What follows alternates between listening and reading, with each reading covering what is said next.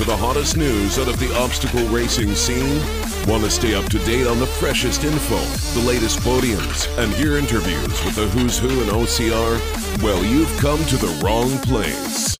Well, some of that you'll find here. But we're not the media. This is not ORM, OCM, OCRM, ORCM. This is OCR Talk.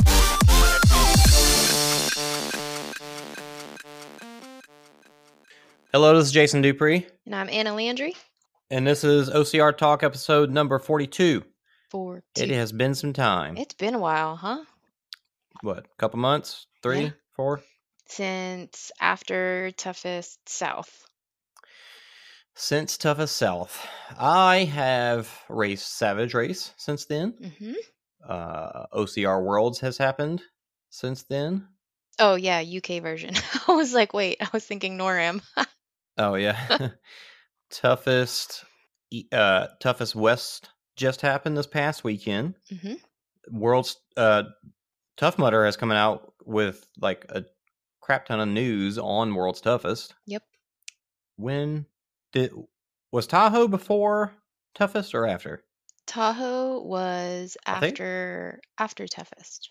Yeah, so even Tahoe's happened since then. I mean, a ton of stuff has happened. Just a whole whirlwind of happenings happening. We have just been.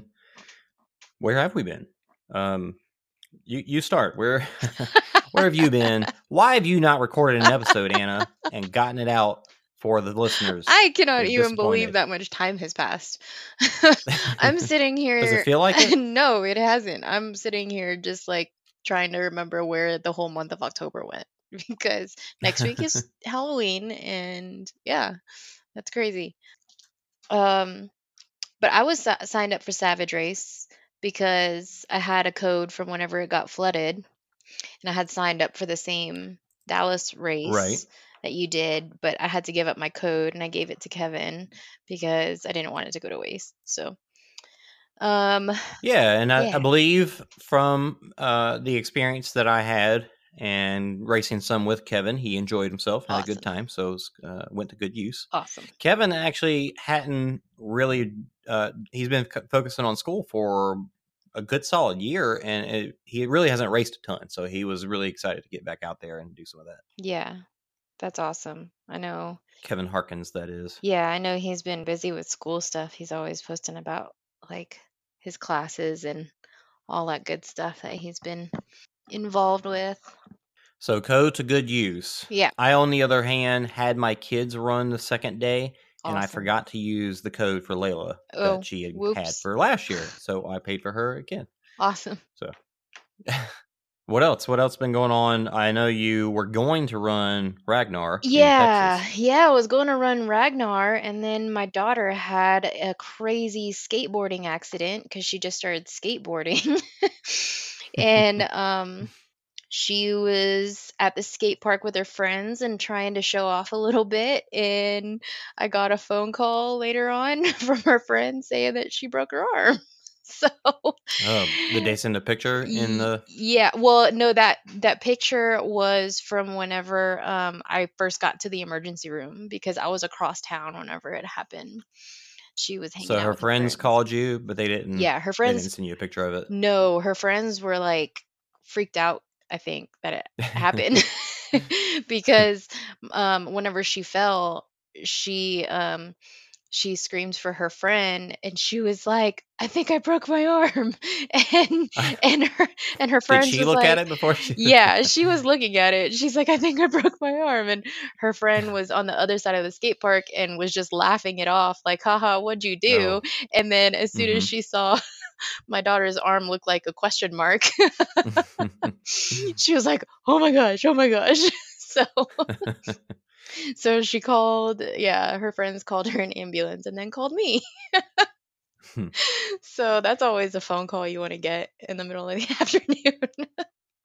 I relate to this very well because the same happened to me. Yeah. I had been skating for about 6 months, caught my arm on the edge of a box as I was falling, did basically the exact same thing as hers. Yep. And when I was at a neighbor's, and they took me over to my parents' work, and my mom, this is late 90s. So no, we may have called, maybe not. Probably just drove right over there. Yeah. And I held my arm up inside the car and she could see, and just that look on her face, like, oh God, no. Well, my daughter was so delirious with pain whenever it happened. Whenever I first got to the ER, they couldn't give her any pain meds because she's teeny tiny and her blood pressure runs low, and they were scared to give her pain meds and all this other stuff. And so she was so delirious from the pain, and she was crying whenever I got there. And she said she told on herself a little bit. She was like, I called the ambulance guy a B word because and I told him not to tell you. Because apparently he was trying to start her IV in the back of the ambulance and give her fluids and everything, and he dropped a bag of fluids on her arm. Yeah, exactly. I was like, so did it look better or worse after he dropped? So yeah. Did it fix it? Apparently not. So yeah, she had gotten it in a cast in the ER that night, and our first follow-up appointment, whenever we got it x-rayed again, the orthopedist was like, yeah, we've got to do surgery on it because it's not healing right, and if it heals improperly, then she'll lose like all internal rotation of her forearm and all this other stuff. So Did she get surgery any plates or anything? Or oh yeah, she got plates on both of her bones, both the radius and the ulnar bone. So we're gonna get her in a splint this Friday so she can look at the incisions, but she's got two pretty long incisions on both sides of her forearm. So they're probably exactly the same as mine, to be honest. Probably so. Probably so. Yep. I was like, well, you'll always be able to feel the cold coming. So to you and to other parents, concerned parents, like I said, I broke mine after 6 months of skateboarding when I was 13, and I hadn't broken a bone since, and I'm 37 now. So I skated, I still skate sometimes. I skated for a long time and have done much, much crazier stuff on the board and have never broken anything else. So I keep telling her she needs to just take up running with me, but she's like, but you go falling off the trail. I'm like, well, so what? I know somebody who broke their arms walking down the sidewalk. I mean, it happens. Yeah, it happens. It happens. So she's not completely convinced she's going to go back to skateboarding, but she doesn't. she's like has that mindset right now that she doesn't want that to be the reason that she doesn't try to like do new things, Yeah, so, for like, sure. That's a good outlook, Yeah, it's a good lesson from all this. And it's hard getting that fear from the reality of what you experience, and getting past that and looking past that and still going on to new things. It's hard. Yeah, but that's good. It's awesome that she's looking that direction. Definitely. It was just like having a newborn all over again that night of surgery, and like because the pain was just an issue, but it was all better. Good. She's back at school now and all. During all that was when the Ragnar race was supposed to be, but she had to go get surgery during that time, right? Yeah, that's why I had to miss, and plus, like, I just I really just wanted to be there for her, and but they did awesome at Ragnar. I think they got second place. Oh wow! Out of so I think they raced in the open category. So congrats to them. I wish I could have been there. It looked like a whole bunch of fun. The weather looked like it was perfect. Oh man, that must have been nice. I know. Now we've talked about doing Ragnar in Colorado next year, and isn't it like in the summer or something? Yeah, it's like in June, I think. I want to say. Yeah, which whenever I moved here in July, I mean, it was still pretty nice. That's good. Yeah, that's gonna be really cool. Yeah, I can't wait. Yeah, so I had Savage Race, one of those weekends that we've missed here, and it was actually I raced the first day and did okay, made it through all the obstacles fine. Didn't necessarily run my best, but it was all right. The second day brought the kids out, and in the past I've always gone and had April and the kids come out with me or right behind me. And then they're waiting for me to finish, and then I run with them, and then I go back out and do another lap, and they leave on their own. Here, we brought them out the second day, and so I wasn't racing. So it was just, let's go run with them and then head home. So it was really nice not having to put them in that position for the first day that I was out there, running multiple laps and whatnot. And we ran the second day. It was Declan's first race. Layla's, I don't know, like 10th or 11th race. So it was pretty cool getting to see how they did that together, because she stayed with us and we did all the obstacles together. She, for the first time that I can like really look at it and see, she had no need for any help at all, which is awesome. That's awesome. And Declan, his first time, he did need help, but really I think it was just more because he was a little nervous, and probably more because of the crowd and the people. Like, the kid will climb on anything, give him the chance. But here it was like, go climb over that wall, and he's like a little hesitant about it. And I really think it was just the people. So, once he gets used to it, I can imagine him just really going nuts with it. Getting after it. Yeah. Yeah. Well, so much to talk about here. So much stuff. I've rearranged a few things, and now I'm trying to decide where I want to start. Since, I guess, our last event that we talked about was Toughest, let's follow up with that, because they did come back and say that they rearranged the contender status qualification amount of laps or whatever. Mm-hmm. And I think for the most part, Tough Mudder was pretty upfront about it. They've had some good interviews with Will Hicks, and I forget who else interviewed him, but they were very upfront about their mistake and just the issues. And I had no problem giving them the benefit of the doubt with this, even though it was a detriment to me, because as far as I can tell, this is really like the first time we've seen this happen in a Toughest. Like, all the world's toughest that they've had and all the toughest that they've had, everything's been right on the mark. So, right. Mistakes happen. It's understandable. They did best they could to make it up to everybody, Yeah, and I think they did a really good job responding very quickly, and even like getting the contender emails. Like, it really didn't take very long to get my contender email.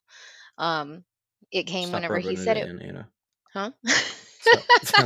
Stop rubbing it. Just kidding. Congratulations. Keep going. But it came when it said they would send them out, and they've stuck to their word, and they've really done a really good job this year about making it all an experience for the racers, and just making it all about improving the experience. I even noticed after the Toughest West event, he had posted, maybe in the WTM group, Kyle had posted asking for feedback about the event, like what people liked, what they didn't like, what they would have liked to have seen, things like that. So I think they've done a really good job, like, just responding to everybody's feedback. Yeah, I agree. There is a lot of really cool stuff, and I actually put some of the WTM stuff towards the end. And I know this stuff has been talked about for a while now, but that's kind of like just the next thing up for us. So we'll talk more about it towards the end of the episode. First, unless there's anything else, Tough Mudder, you want to say before we do? Nope, that's it. While talking Toughest 2020 that they have announced already, I'll say this real quick, that 2020, they're only going to be 3 Toughest in the U.S. And I think there's going to be 1 overseas, if not 2 as well. Oh, yeah, over in the UK. Mm-hmm. Yeah, but that was a little sad to see that there's not going to be a Toughest South next year. Yeah. So there's no Toughest Central either, so it doesn't really it affects you as well, I guess. Yeah. So we're looking at, which one probably is closest, or which one will Mike and Caitlin go to, probably will be the one I end up choosing to go to. Yeah. Yeah. So it more than anything, it just seems like they're consolidating and figuring out, which markets work best. And, they are putting a lot of effort into what they're doing, and making WTM a fantastic event. And these Toughest, for the small crowd that they have, they're still putting a lot into them. And it's definitely, it's pretty fantastic. Yeah, they are putting a lot of effort into the events, with the numbers definitely not being anywhere near what their main events pull in. Because I think there was maybe only like what 400 for Toughest West, Hmm. as far as participants go, and there was maybe like a little under 300 for Toughest South.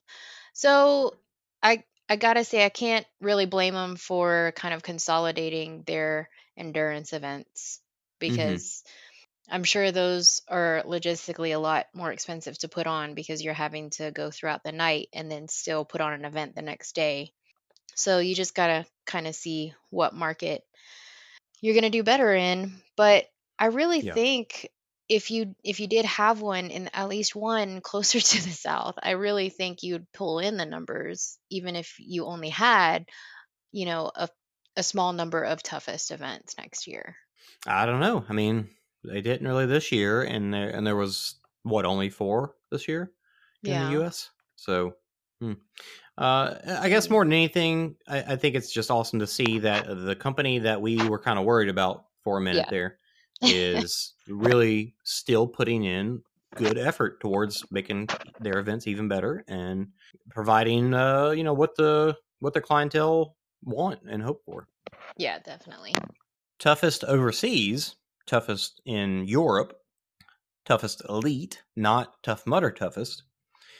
They actually, I feel sad that I don't see more about their stuff, and I have to look this up to see it, because we really, as much time as I spend in the OCR Discord, it seems like there are a lot of Europeaners in there, but it seems like we're still a little out of touch with what's going on in the OCR scene in overseas anywhere really. Hmm. But one thing that I have seen and loved to see that Toughest has gone to a full mandatory completion race this year. I don't know how it's gone for them. I haven't seen any results, or unfortunately, no really any videos or anything. But it's cool because they were a very unique race in the fact that they had multiple lanes, and if you failed, you might have to do a penalty loop. But if you didn't do the fast lane, you would still have to do another obstacle right after the obstacle, like a rig. Then you would Hmm. do a low crawl, something Hmm. like that. And if you did the fast lane, you would pass it. But if you failed the fast lane, you had to take the penalty. But I think if you failed the normal lane, you could retry it. But now it's just straight up. If you try the fast lane, you can still retry. You just gotta, get in the queue. And I th- I think they do have penalty loops, but they're only for like the open waivers. Yeah, and that race has always been more of like a more catering to um more competitive OCR athletes, I I guess. I mean, maybe, but really, I think the truth is that we don't know what it's like from the open waiver experience over there, because I've never heard or talked to anybody that's done it. That's done But open as far as waiver. I know, I mean, it's no different than like Spartan. Like, you've got the big elites, and Hmm. honestly, their elite crowds are way smaller. Yeah. But they've got a cool qualifying system where you have to run in the, basically, like, think of Spartan age group. You got to run in the elite qualifier wave, Hmm. and you actually have to qualify to get into that wave too, which is really cool. Which is kind of Um, the way Spartan is moving now. right, still not, you don't have to qualify to get into age group, but they are definitely, we do have qualifications for next year. And even though I don't have a contenders status for World's Toughest, I did qualify for to run elite next year at At a Spartan. Spartan San Antonio on a Sunday Wait, so in you age group. qualify for like that specific race? Did it No, say? for the year. Like, if you Oh, like, okay. I take So it for if the I, year. yeah, if I put in my qualification, which you do have to apply and put in a application fee, and as long as you match one of the criteria that they have, then you get it. Yeah. So I might do it just to do it. $30 to say that I can run elite. And as I heard somebody else say, if age group gets crazy this next year and it fills Hmm. up, and I don't sign up soon enough, then I can hop in elite just to run. So Huh. have that option open to me would be nice. Well, Yep. I didn't run a Spartan this year, so I guess I'm gonna be stuck in the age group or the open waves next year if I Yeah. decide to do one. I believe that if let's just say you ran one earlier in the year and you got 5th in your age group, I think that would like you could qualify right after that and then probably run the next race if you wanted to as elite. Yeah. I think that's how it works. I'm not sure. Anyways, Fancy. so good job to Toughest going mandatory completion. I would love to hear from somebody over there's perspective to hear how it's going, if they are enjoying that or not. I'd just like to hear more about those events in general, because I mean, you're right. We really don't hear much about anything that's going on across overseas. Okay, well, while we're talking about that, one of the things that we've seen in the past years is Toughest having some great coverage. Now they don't so much. They used to do live coverage, and then they got to where it was just like short recap videos, and it's just gotten less and less and less. I think OCR, what is the name of that race? OCR race? OCR series. So OCR series is a pretty interesting one that seems like they've actually gotten better at their coverage. Like they've had some pretty legit, I don't know if they've done live stream, but pretty legit broadcasts for like after the fact for sure. And they have, according to the website, they've got 7 races, and I guess this is for next year, 7 races and then like a world finals. So they'll have like 8 races altogether, and you have a point series throughout the entire thing, which is pretty cool. So they've kind of gone like the Spartan route, but they only have the national races or whatever, in similarity to the way Spartan is set up. You don't have 60 races, just simply the national races, and that's it. The designated like national championship races or whatever. Yeah. And looking at the website, it shows like the races are in like Germany and France, and maybe that's all I'm seeing. Maybe Spain. I'm not sure what that other flag is, but yeah, that's it. It seems like a cool series, and you don't really hear much about it. So you've got them, and you've got Spartan with their whole live coverage thing, and it's been, I guess they're putting out a good quality thing, but it's not live anymore. So that's kind of sad in itself. Yeah, I watched I did get to watch the race, like the Tahoe race on YouTube the next day. And then I know I got the email whenever they were showing it on ESPN or something, but yeah, I didn't get to see that. So I don't know how, but I did watch the YouTube feed, and that was, I mean, it was pretty good. It was pretty good, I have to say. Commentary was pretty good. Those poor rabbits that are having to run along with top contenders and like keep up with them. Yeah. I would not want that job, but they're ultra marathoners, so yeah, definitely. They're okay. So they're just like out for a jog. It's okay. Yeah.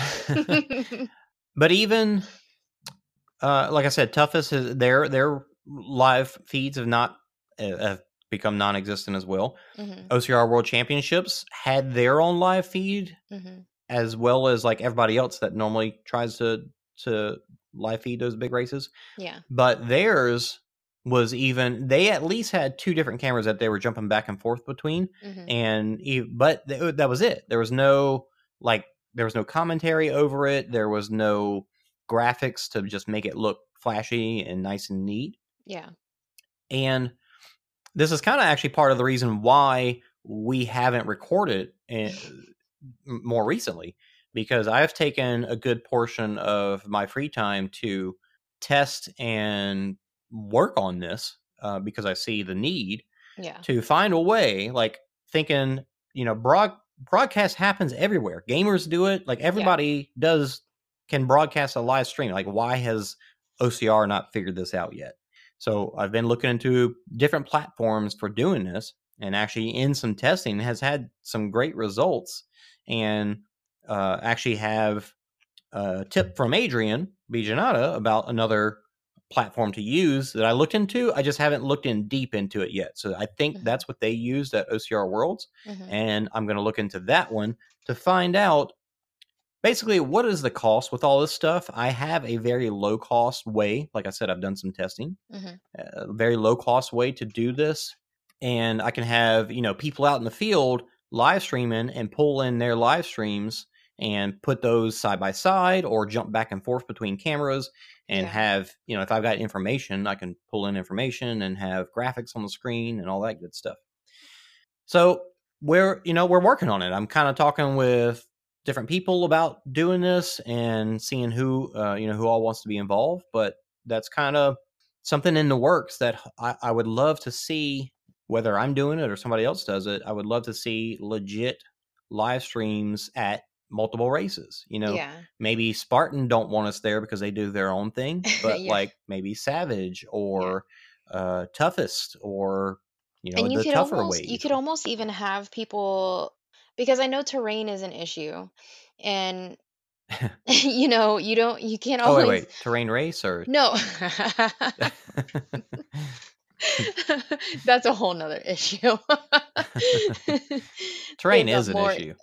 They've got more issues than Vogue, but so so terrain is an issue, and you could almost have people like set up in different zones of the course, because I know that it's not always, you don't always have like the vehicle available or the people available to make it through like a really ruddy part of the course or something like that. But you could almost have different people set up in like different zones of the course where they just kind of wait for the top people to come through, and then once they come through, they go into the other person's zone, they hand off to the person that's doing a live stream on the other side or something like that.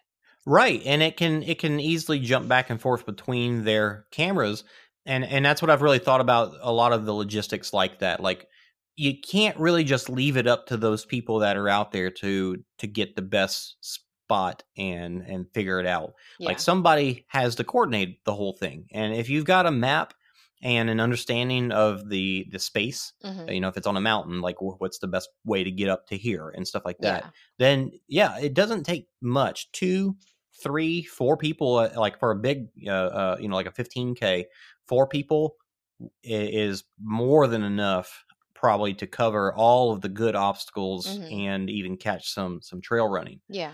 So, and then on top of that, to have, commentary coming in or after the fact, recap show after the fact, like there's so many options and possibilities with this that I think would be really cool, that takes it away from what it is now, where you've got to track down, okay, where is the live stream right now? Right. All right, that person ended theirs and they've continued somewhere else. Where is that live stream? Right. Like, that is a pain in the butt. Yeah. But if you can get one link and that's where everybody's going to, or as is available nowadays, you broadcast to every freaking platform there is through one stream. Yeah. And, that way everybody can see it. So that's something I'm working on, and I really hope to be able to help provide that for next year. That's awesome. Is there like a universal streaming thing where you can start streaming just on one platform and it automatically posts to like all your social media platforms? Yeah, there are some that do that. I've actually looked into one. The one I've used is called Restream, and it basically you're streaming to them, and then it's going to all the other places that you set up within there. Nice. Now, the broadcasting platform that I've used has a similar setup, just not as many. Like, it doesn't go to as many places. So, hey, have you heard about Anchor? You probably haven't heard about Anchor yet, so let me tell you about it. Anchor is the easiest way to make a podcast. You probably hear other people talk about how they make podcasts. If they say it's easy, they're crazy. All of their methods are really hard and complicated, but Anchor, super simple. First off, it's free.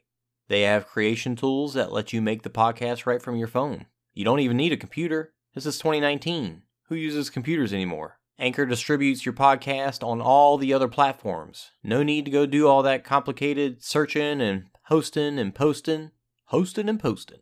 They do it for you. You can also make money from your podcast. Well, I mean, that's what I'm doing right now, because you're listening to this ad.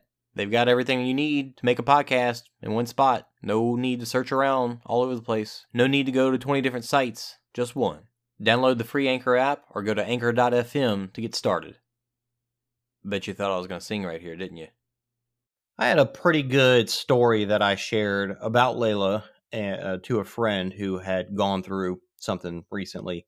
And I basically took the story, something that happened with her, and related it to just failure in life. And we were running at the time, so it was like it just came out really well. Like, I don't know, my brain was firing on all cylinders, I guess.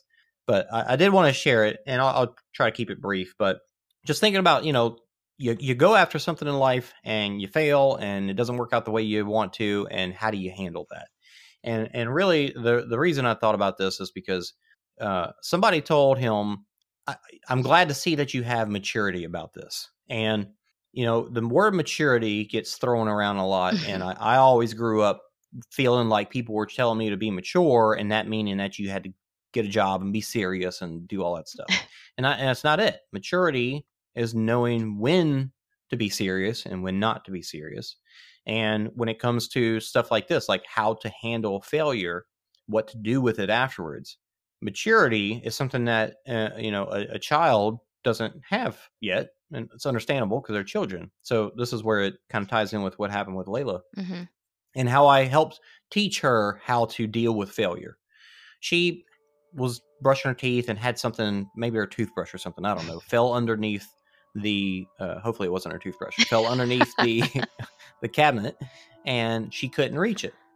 She got upset and sat on the floor and cried. And when I came to help her, I asked her what was wrong, and she couldn't get the thing, and she probably didn't really try that very hard. So I told her, you can't sit here and just cry about it, because that's not going to do you any good. Like, it's not going to get fixed. You have a problem that has a solution, and if you sit here and cry and mope about it, then it's not going to fix. You're not going to fix it. But if you pick yourself up, calm down, take a step back, think about the problem, figure it out, try something else, try another solution.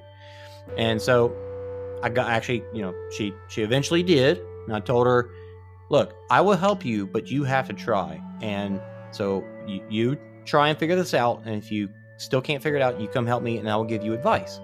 And that's what she did. She tried, she couldn't get it. All she did was stick her arm under the thing, couldn't reach it, of course. And so when she came to me, I said, what did you try? And thinking about her problem, she said, I tried to stick my arm under it. And I was like, okay, did your arm reach? Why not? Because it's too thick or too not short, long enough. Okay, well, find something that is that long, something that matches the problem that you're having, And she did. It took her a moment, but she finally saw the back scratcher that was staring her right in the face, right in front of me, and went and used that and got the thing. So no, I just thought it was a really cool, like, I got to see lack of maturity and what is required to deal with failure in a very literal and real sense. And obviously we can apply that to ourselves at any given day. And every day things happen. What do you do? Yeah, every day. You've got a problem, there's a solution. You just got to find it. Absolutely. And that's another part of it too, is whenever I was watching the news the other day, I saw something on the news about how they were saying failure is the new success, because there's so many more but it's true, because there's so many more lessons that you can learn from failing than you can from succeeding. Because when you succeed, it's like, oh, all my hard work paid off, I did everything right and I succeeded, and you just kind of walk away with that. But then whenever you fail, you're like, you kind of go back to the drawing board and you're like, okay, what could I have done different, and you start kind of analyzing everything that could have went wrong or that you could have improved. And that's whenever the growth and the progress starts, and you start to see little improvements along the way, and then you start to see all that hard work pay off. And to see that in kids, since we both have kids, and just to see that in them, like, living it, and just to see it from the outside looking in, whenever we have to teach them things like that are like so simple in our minds, but like they have to like process it differently in their little minds that are like still learning and everything. So yeah, and it's a great reminder for ourselves that sometimes you can, reaching out to somebody else when you need a hand and you're not sure what the answer is, and that's okay. Yeah, knowing when to ask for help, for sure. Absolutely. I'll find some sweet music to put over that. Did we have an Enya moment? Yeah, but I'm not going to use Enya anymore. Enya won't return my phone calls. No. So yeah, the Spartan World Championships happened as well. That was a pretty fun race to watch, and man, what a crazy weekend they had. That was a super intense race to watch. But yeah, it was a very crazy weekend. I remember 2 years ago whenever it was super, super cold. I mean, it wasn't snowing cold like it was for them, but it was really cold that they were shutting down. I think they had shut down the dunk wall. Yeah. And the topic of discussion that came out of this the most, I think, is saying, should they have done more to make it safer?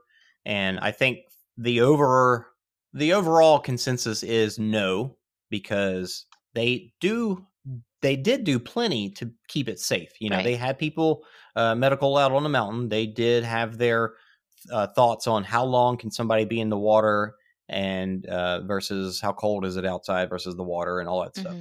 And at the same time, the people who were out there were the elites and the age groupers. Like they are the ones out there competing. Yeah. So overall, does it have to be easier? No, because people complain when it's too easy. Right. So, although I don't think they would have gotten very many complaints if they had just shut down the swim.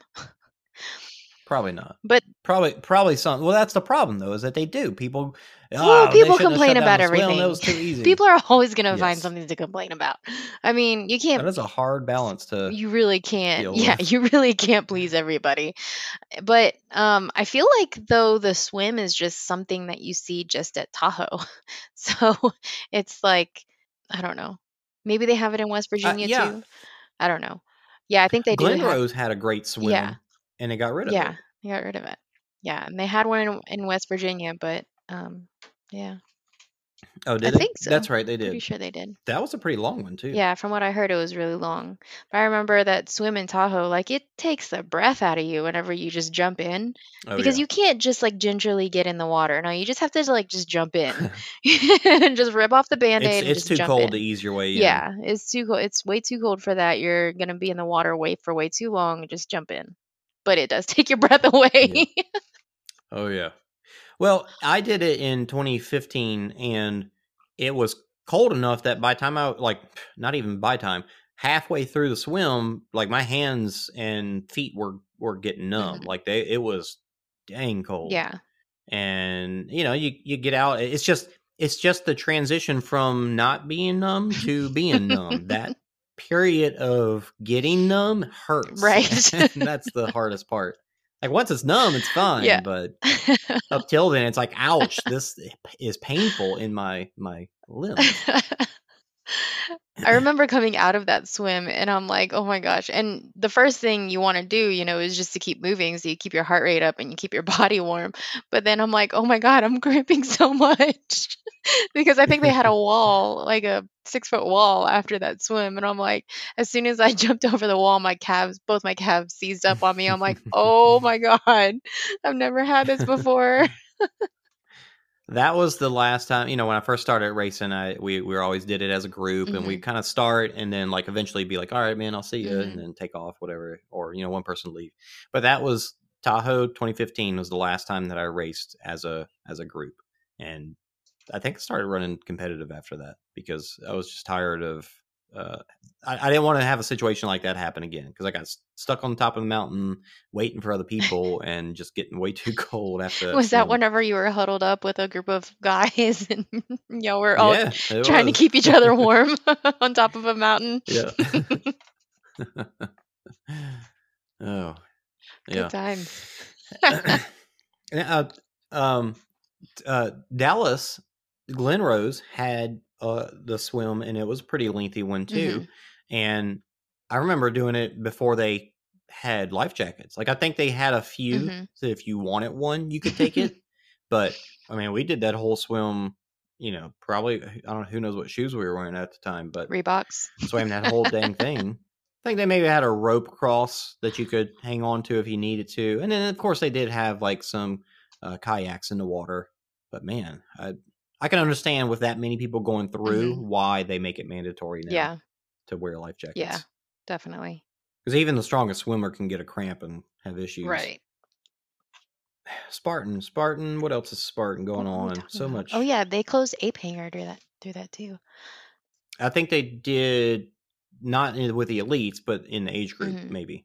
Yeah, they had so many issues. Yeah, I'm really surprised because you mentioned something about wetsuits, or maybe using wetsuits during that race. But I am kind of surprised. Like you have athletes like Ryan Atkins and Robert Killian and Alex Walker that have done like the toughest events or the world's toughest events that know that whenever your body gets cold and they put on their wetsuits and everything. I'm surprised that I don't know if it was they didn't know it was going to be that cold or if they knew they were just running the 13 whatever miles and they could just get through the 13 miles without a wetsuit. Or well, I think it's also the little amount of water that you go through. Like when you do toughest, you're in and out of water at probably at least 4 times per lap. So 4 times in 5 miles. But in Tahoe, you're in water twice throughout 13 miles. Yeah. So I think it's understandable. But they did things like have a dry sack with that they can put their jackets in. And stuff. Like their wet clothes in. Yeah, like next time, let's say Glen Rose this weekend has the temperatures that we saw 2 years ago. I think I would get a dry sack and bring it definitely as a just in case. Yeah, because that makes a big difference. That was my last ultra, I think. Yeah. Speaking of the ultra this weekend, I pulled something in my leg on Monday, yesterday. Oh, the tendonitis that you were talking about? I don't know. Freaking, it's like where your Achilles attaches to your calf is what it feels like. So like on the inside of your ankle, doing normal, almost like right above that bony prominence, right in the back, just below my calf. Okay.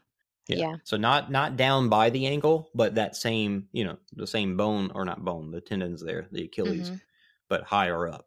I was just running just like normal, nothing crazy, and then it just started having a pain there, and then it got very quickly. It got to where it was like, oh no, that's too painful. That's not right. Have you taken a lacrosse ball to it? I haven't. I mean, I've been stretching and trying to rolling, work it that way, but there's something pulled. It's a weird situation. Like I can squat fine, I can walk around fine, I can stretch it in any which way fine, no problem. It's whenever I put pressure on it, like I'm you're running. When you're running and yeah. Because I've been working with this personal trainer at 24-Hour Fitness. Sorry, Miles. But no, she has me roll a lot and gets like the lacrosse balls out. And then she showed me this technique whenever I was rolling out, because I get this weird thing whenever I do a lot of miles and I just get this weird like soreness behind my knee, because we're finding that I'm kind of unbalanced, especially whenever I get fatigued.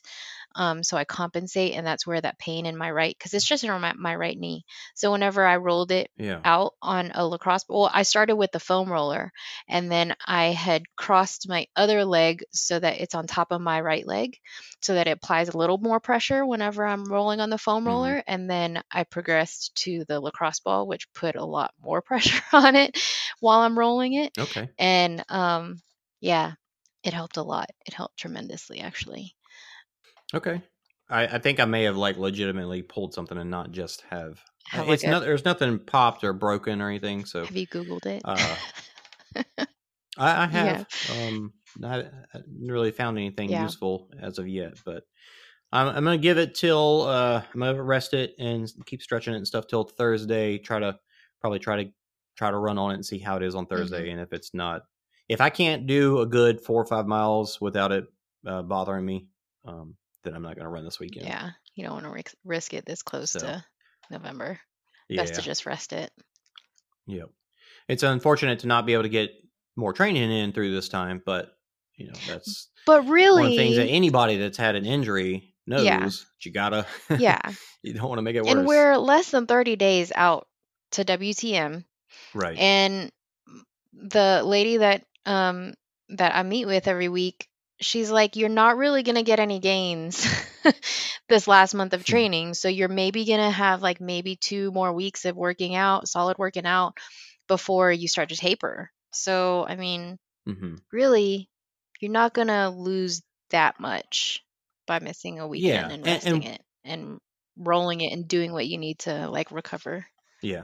If you haven't listened to it yet, the OCR report, Will Hicks did an episode with Yancey Culp asking that exact same question. What do you do for the month leading up to World's Toughest Mudder? So they actually goes through some pretty like, what do you do 30 days out? What do you do 2 weeks out? What do you do a week out? What do you do the morning of? Like they go through the whole gamut of possibilities, and it's a good episode for sure. Yeah, I meant to listen to that this morning, but then I ended up listening to my friend David's podcast that he just started. What is he doing the podcast on? So David Terrio, he's an ultra runner. He's done a whole bunch of ultra marathons and 100 milers and done very well. He's on the ultra red team with us too. But next year he's going for the Triple Crown of ultra running, which is 3 straight months. So there's I can't remember what the races are called, but it starts in August and it's 3 200-mile races. Oh man. And they're all back to back. It's like August, September, October. Jeez.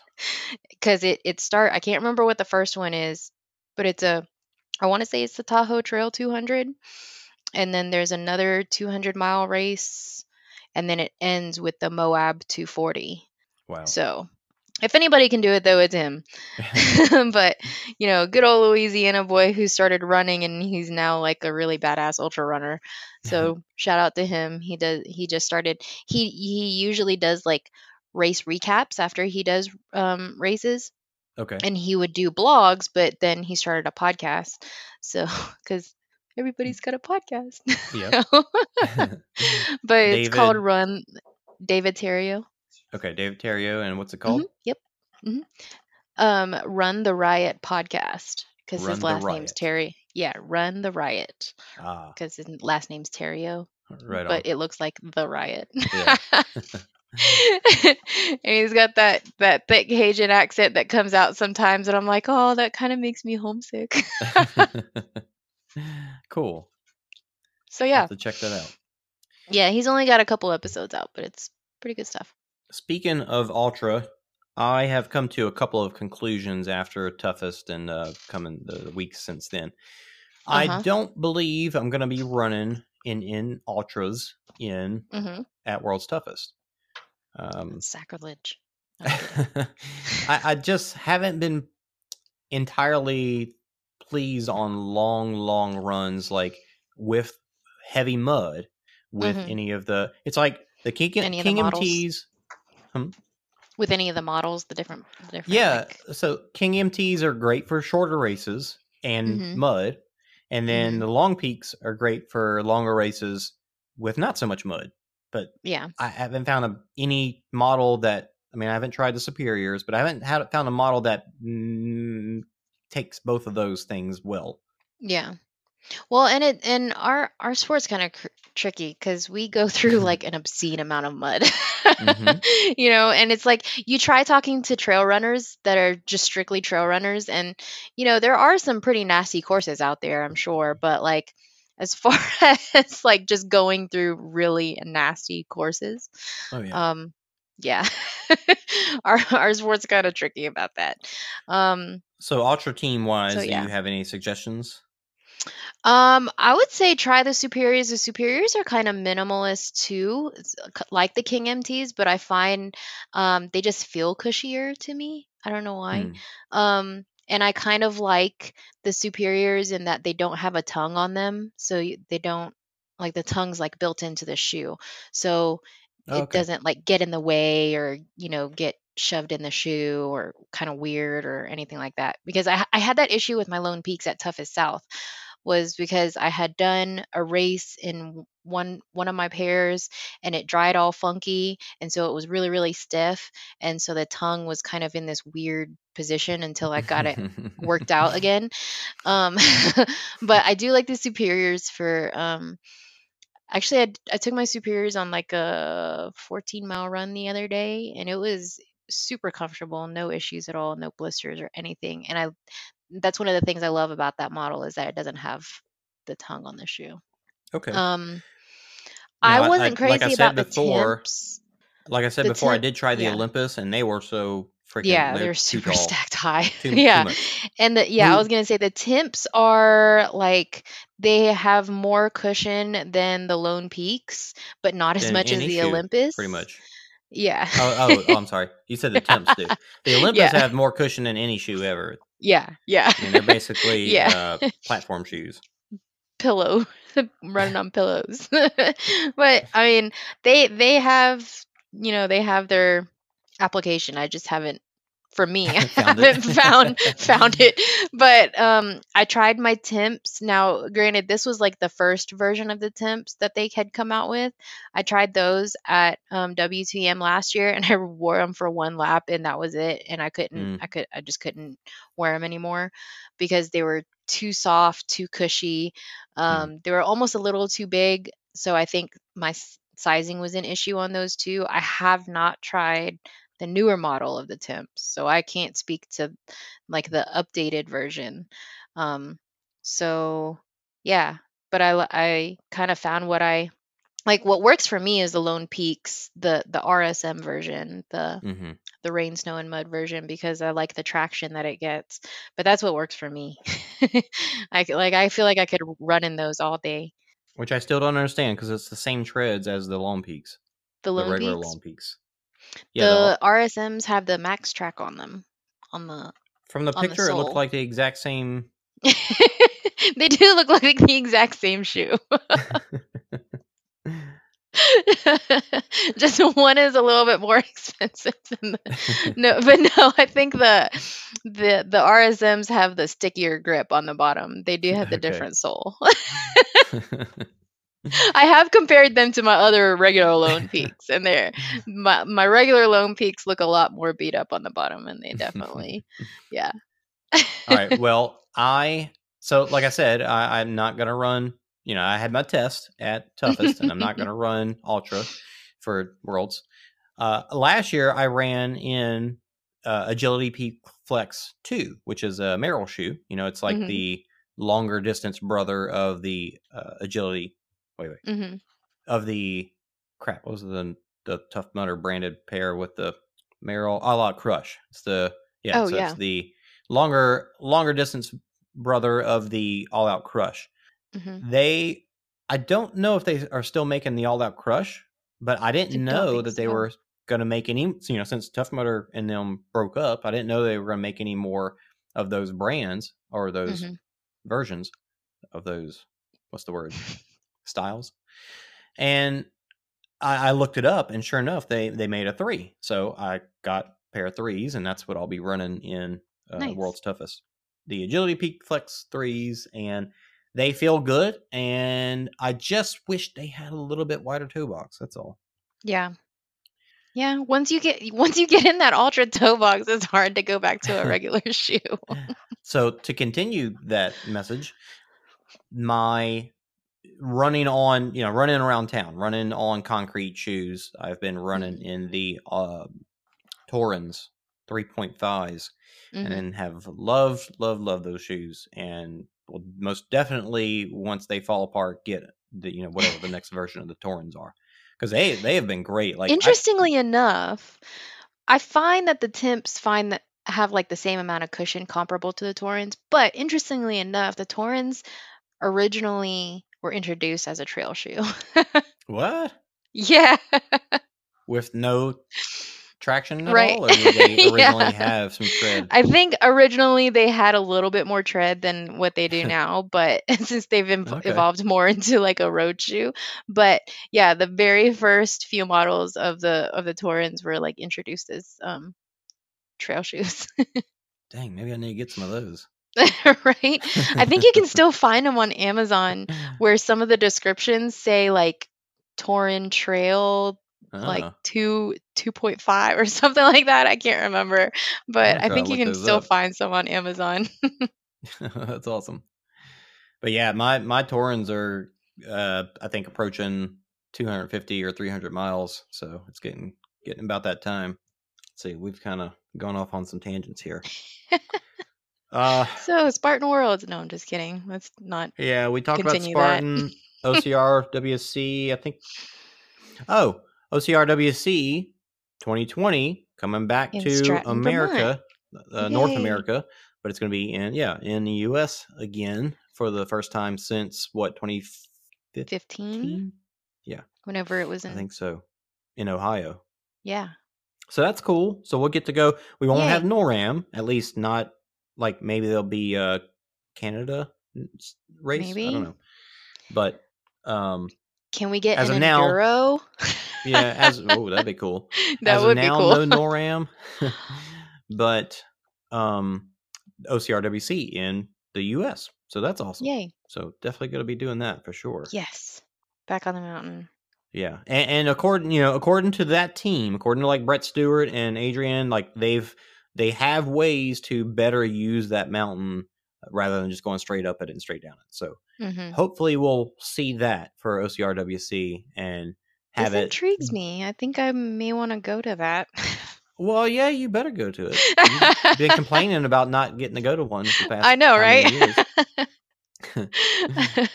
But no, that's been one of the funnest times, each year is going to that. Especially, hanging out with Mike and Caitlin, and we hung out with Javier a bunch this year, and it's good. Awesome. I've never been to Vermont. It's so tiny. Oh yeah, it's pretty, and it'll be later in the year this year, as opposed to what NORAM was. So it'll be like August, in October. Yeah, it'll be more fall than anything, and so you'll really get to see the changing of the colors of the leaves. Leaf peeping is real, y'all. Can I just say that? I just want to say the change. Yes, they call it leaf peeping. I say this like it's like a huge revelation. Yes, it's a peeper of leaves. Like whenever the leaves change color. Like bird watching? Yes, like bird watching. They made such a big deal out of it out here. Oh, wow. Whenever, because like people were like driving to the mountains to see all the leaves changing colors and everything like that. I'm like, oh my God, these people are legit going crazy for the changing colors of the leaves, because it literally lasts maybe a couple of weeks, and then like all the winds roll in for the winter, and then all the leaves are gone. So I guess that's kind of cool. But yeah, I didn't realize it was a thing until I moved here, and everybody's like, oh, you can see the changing colors at this place and at this place. And I'm like, wow, they really have nothing else to report on the news. Nice. But yeah. All right. Well, that'll be something to look forward to. Last on the list here is WTM stuff. Yay. So, this stuff has been covered all over the place already. As soon as this information has come out, Will Hicks has been all over it. So if you haven't listened to it yet, go check out World's Toughest Podcast and some of the stuff that I think even Matt has done at ORM. Actually, while I say ORM, let me talk just for a quick second about those guys. Those guys. I find myself, Davis and Chase is what I'm really speaking of mostly. I find myself more times than not when I'm listening to them, like it's nice kind of having that, like, you kind of know them, we've met them in person, and so you're kind of like acquaintances with them. We chat online about it, like on Discord stuff, and it's fun to sometimes be like, yeah, this is, the topic, and we agree about it, and that's cool and fun. And then other times it's like, there's the topic, and man, they are ridiculous with their thoughts on it, and I think they're idiots. And I definitely, I can't tell. I guess the times that I disagree with them stand out more, so I probably feel like it's more times than not, but it's really not. It's just here and there.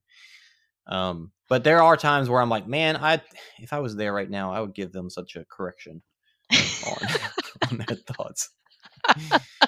I would give them a harsh talking to.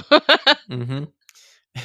But the biggest thing that I wanted to point out is that most recently in their latest episode, actually, Matt said that their platform was so unique, and I forget what other words he used there, but I disagree that theirs is unique in the sense that pretty sure that's what we're doing right now. Right.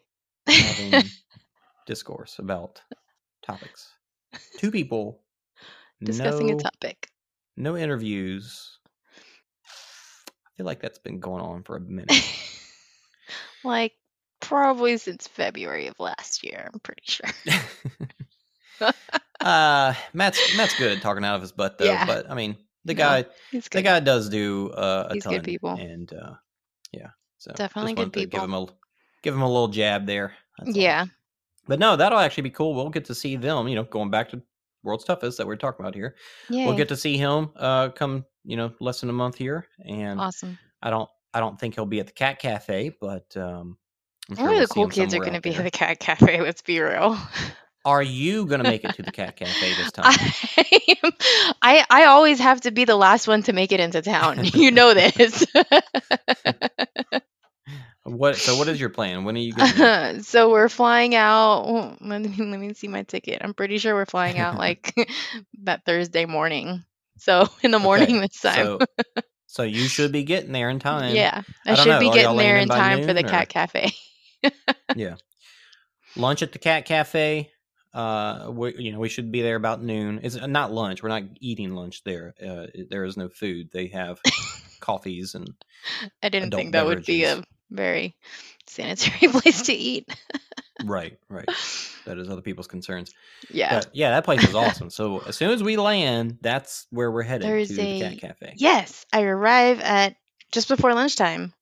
Perfect. So I'll get there just in time. That's great. Cat Cafe and then scooter rides around the Beltline. Cat Cafe and scooters. Right after. Awesome. Yeah. So yeah, all the good stuff has been covered by Will Hicks. The stuff that I just got excited about. Yeah. The mid-course quick pit. Yes. How cool is that? That's super cool. It's going to be like a big party you roll up on into in the middle of the course. Yeah. and maybe it'll make it easier, but I like how Will Hicks, he's got some good, thinks about it from different angles. And he said, maybe not. Well, maybe it'll be harder because you'll get there and it'll be comfy and you'll want to stay. And then maybe they'll have heaters around coach and you'll want to get by those heaters. So, maybe not. Maybe it won't be. It'll be a good spirit lifter for sure. But, maybe definitely. It'll be too enticing. I don't know. But I kind of like the idea of getting to break up the course a little bit. Just overall, I think it's a neat idea. And just for them to try something new like this is really cool. Yeah, definitely. So maybe it'll suck, but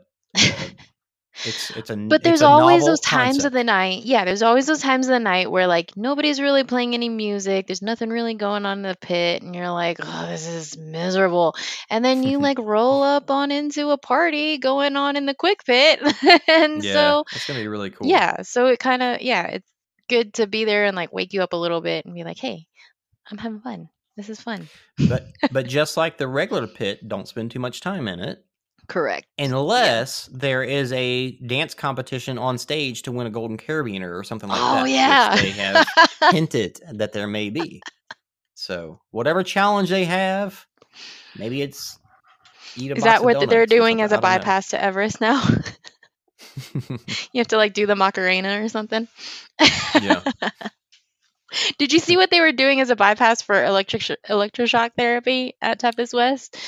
They were Dizzy bat, wasn't it? Yeah, they were putting their foreheads on the bat and spinning 20 times.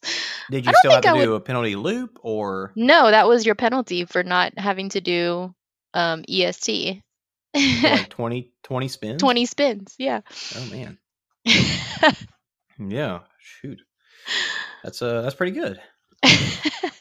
They've Kyle McLaughlin. He's been McLaughlin. He's been saying that they've got some pretty interesting / nasty stuff up their sleeves for penalty loops. So we shall see. I think they're going to make it extra nasty on Everest just because everybody made a big stink about it. Yeah, exactly. Anything else? I think that was the coolest thing that really stood out to me that I wanted to mention. But I think they've done a great job of putting all that information out there, and there's still more to come. I'll probably look to try and record one more time before World's Toughest to talk about a lot of that stuff, and of course it'll be covered elsewhere. But we'll be too excited, so we got to talk about it. Anything? I'm looking through these notes real quick just to see anything else. Oh, the pit selection itself is just the newest, coolest. Like, I love the fact that they're integrating technology into this, and instead of us running out there and having to do a big old far and away moment and punch our horse in the face and stab the flag into the ground, you get to actually just pick out your spot online. And I love that. It's based off of your contender status or whatever other status you have. Yeah. And we're hoping that once it opens up, like you and so we've got, for anybody interested, we've got a pretty fun group. I think we've got myself, you, Mike, Stefano, and Javier Escobar all pitting and staying together. And so since you and Javier have contender status, you two guys are going to get a good front row seats for us. And then me and Mike will get a couple spots together. Maybe, I don't know. Oh yes, that too. Like the whole pit is going to be not the whole pit, using the horse stables. Yeah, there's going to be big open space. That's covered for the pits. Like that's crazy. And no horse poop. Have they promised that? Yeah, I think I heard Kyle mention that to Will. No horse poop. It's going to be clean. Covered pit spots. Even if it's a gorgeous time, that's still really awesome that they're doing that, and purposely to get everybody in a space that even if it does get wet and nasty, that everybody's not going to be in a marshy, nasty spot. Everybody will be nice and dry. They said that the walk from the parking lot to there will be longer, but I think it's totally going to be worth it, and I'm pretty excited about it. Worth it. Can we name our pit spots, our mashed up pit spots, the Eco Bar? Yeah, I like it. And somebody can bring our pit crew can have shots of coffee to pass out or something. I don't know. Yeah, that'd be pretty cool. We'll discuss that some more in the our WTM group. So we're hoping that works out. That we'll have our space where we can store stuff. Maybe have the tents in mine and Mike's space, and then y'all's space will just be like where all of our gear for transitions and all that good stuff is. Definitely. I've got a bigger tent this year. Not a 50% tent. Yeah, and that stuff, it's hard to say. Like, I guess you always want it there in case somebody needs it. Like, especially for the pit crew, if they need to get comfortable, then we want to have it there. But some people get crazy with those tents, man. They bring out big guns. No, whenever we went camping, I wanted to buy a comfortable tent, so I got one that it's 10 by 10, so it can fit in the pit space. But more importantly, I can stand straight up in it without having to crouch down. Well, if you're bringing such, then I won't bring mine, and you can put your tent in my space, and then that way, if it's big enough, then anybody can use it. Yeah, I'll more than likely be bringing it. I'm going to try like hell. Well, yeah. So technology and covered dry spaces. How awesome is that? Bonus. Pretty excited. Lastly, unless you've got anything else, got two quick things. One, the EnduroElite code. I feel like I mentioned this, maybe not. The EnduroElite code has changed. It is now just OCR Talk. Gets you 10% off and gives us a little money for our giveaways. So if you want to if you are buying some, go ahead and save your tax at least, and help the show have fun giveaways. And on that same note, it is time for another giveaway. Mike and Caitlin got, Mike won the last one, and I sent both bib boards to them, and they got those. So I'm looking forward to seeing, whatever next race they do that requires a bib, seeing them post their bib boards with the OCR talk on it. But we gave away a tank top because it was, into the summer. Now it's finally starting to get cold. Now it's time to give away some warm clothes. This time we're going to give away a hoodie. Nice. From our little OCR Talk store, we've got several different options for hoodies. So we'll, whoever wins will get the options sent to them and color possibilities. One of them is like a zip up from the front, and it's got OCR Talk on the back. Other ones are pullovers that have OCR Talk on the front. So lots of different options, like men's cuts, women's cuts. They're all out there. So whoever wins gets their pick. Now, how to win? How to enter? I wish I could incorporate the Dallas Ultra into it, but I don't know if I'm going to be going or not. What's the temperature going to be? No, that's too easy. That's too easy to look up. We've got a minute until, the next episode, I think. So probably at least 2 weeks. Mm-hmm. I don't know. I got nothing. All right. This could be a fun one. The World's Toughest, they always put out a puzzle every year. A puzzle piece. And they release pieces to decide to reveal the map. Mm-hmm. This year, they have said on World's Toughest Podcast that it might be more pieces than we're used to in the past. So there might be more community challenges to reveal those pieces. Interesting. So the guess here is, how many pieces will it be? Now, we may not see the entire map until very close to World's Toughest, but we should know how many pieces it is based off of, in a general sense, off of how many, once they start revealing them, how many we get versus how many's left. So, which I think last year it was like something like 12 pieces or something like that. Something like that. So if it's more, maybe it'll be 24, maybe it'll be more or less. So that's kind of, shoot. If people guess the same thing again, that's going to mess us up. Well, just submit a guess. Even if you just submit a guess. We'll do that. If you submit a guess, and if there are multiple people that get it right, then to win, that'll go into the wheel, the spinny wheel. Yeah. And the fun spinny wheel with the sound effects. Yeah.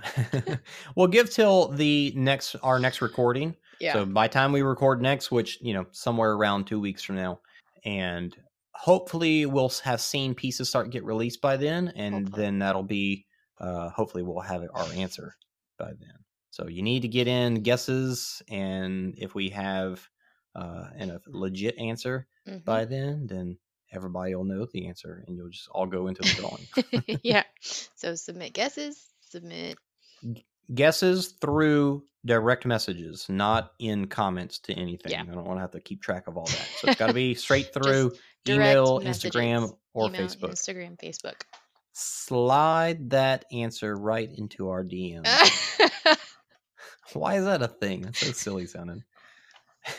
No pics necessary or requested, please.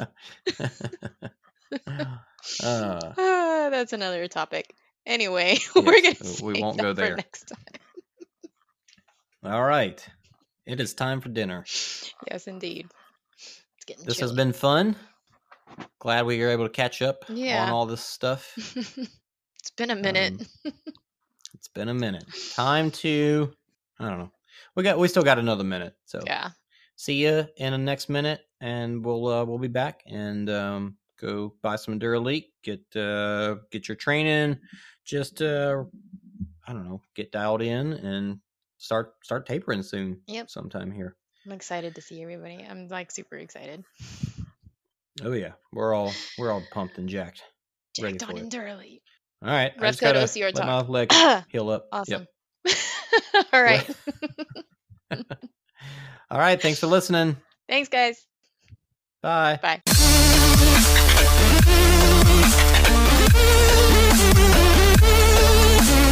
I think OCR, what is the name of that race? OCR race? OCR, shoot. It's just like the name of the race is OCR something. God dang it. It's very simple, but they've got really challenging obstacles. OCR, yeah, in Europe. OCR, crap.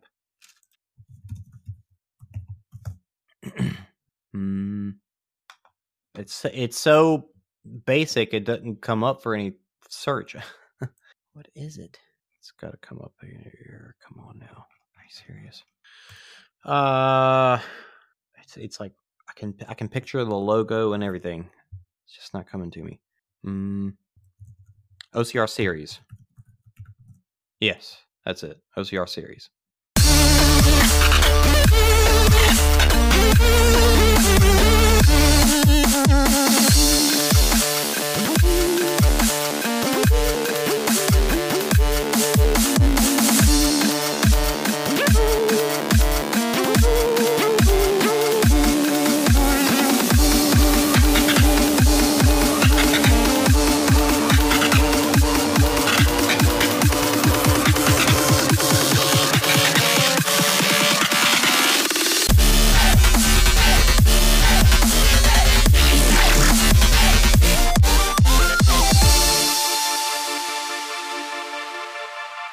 Declan, you want to say hello? No.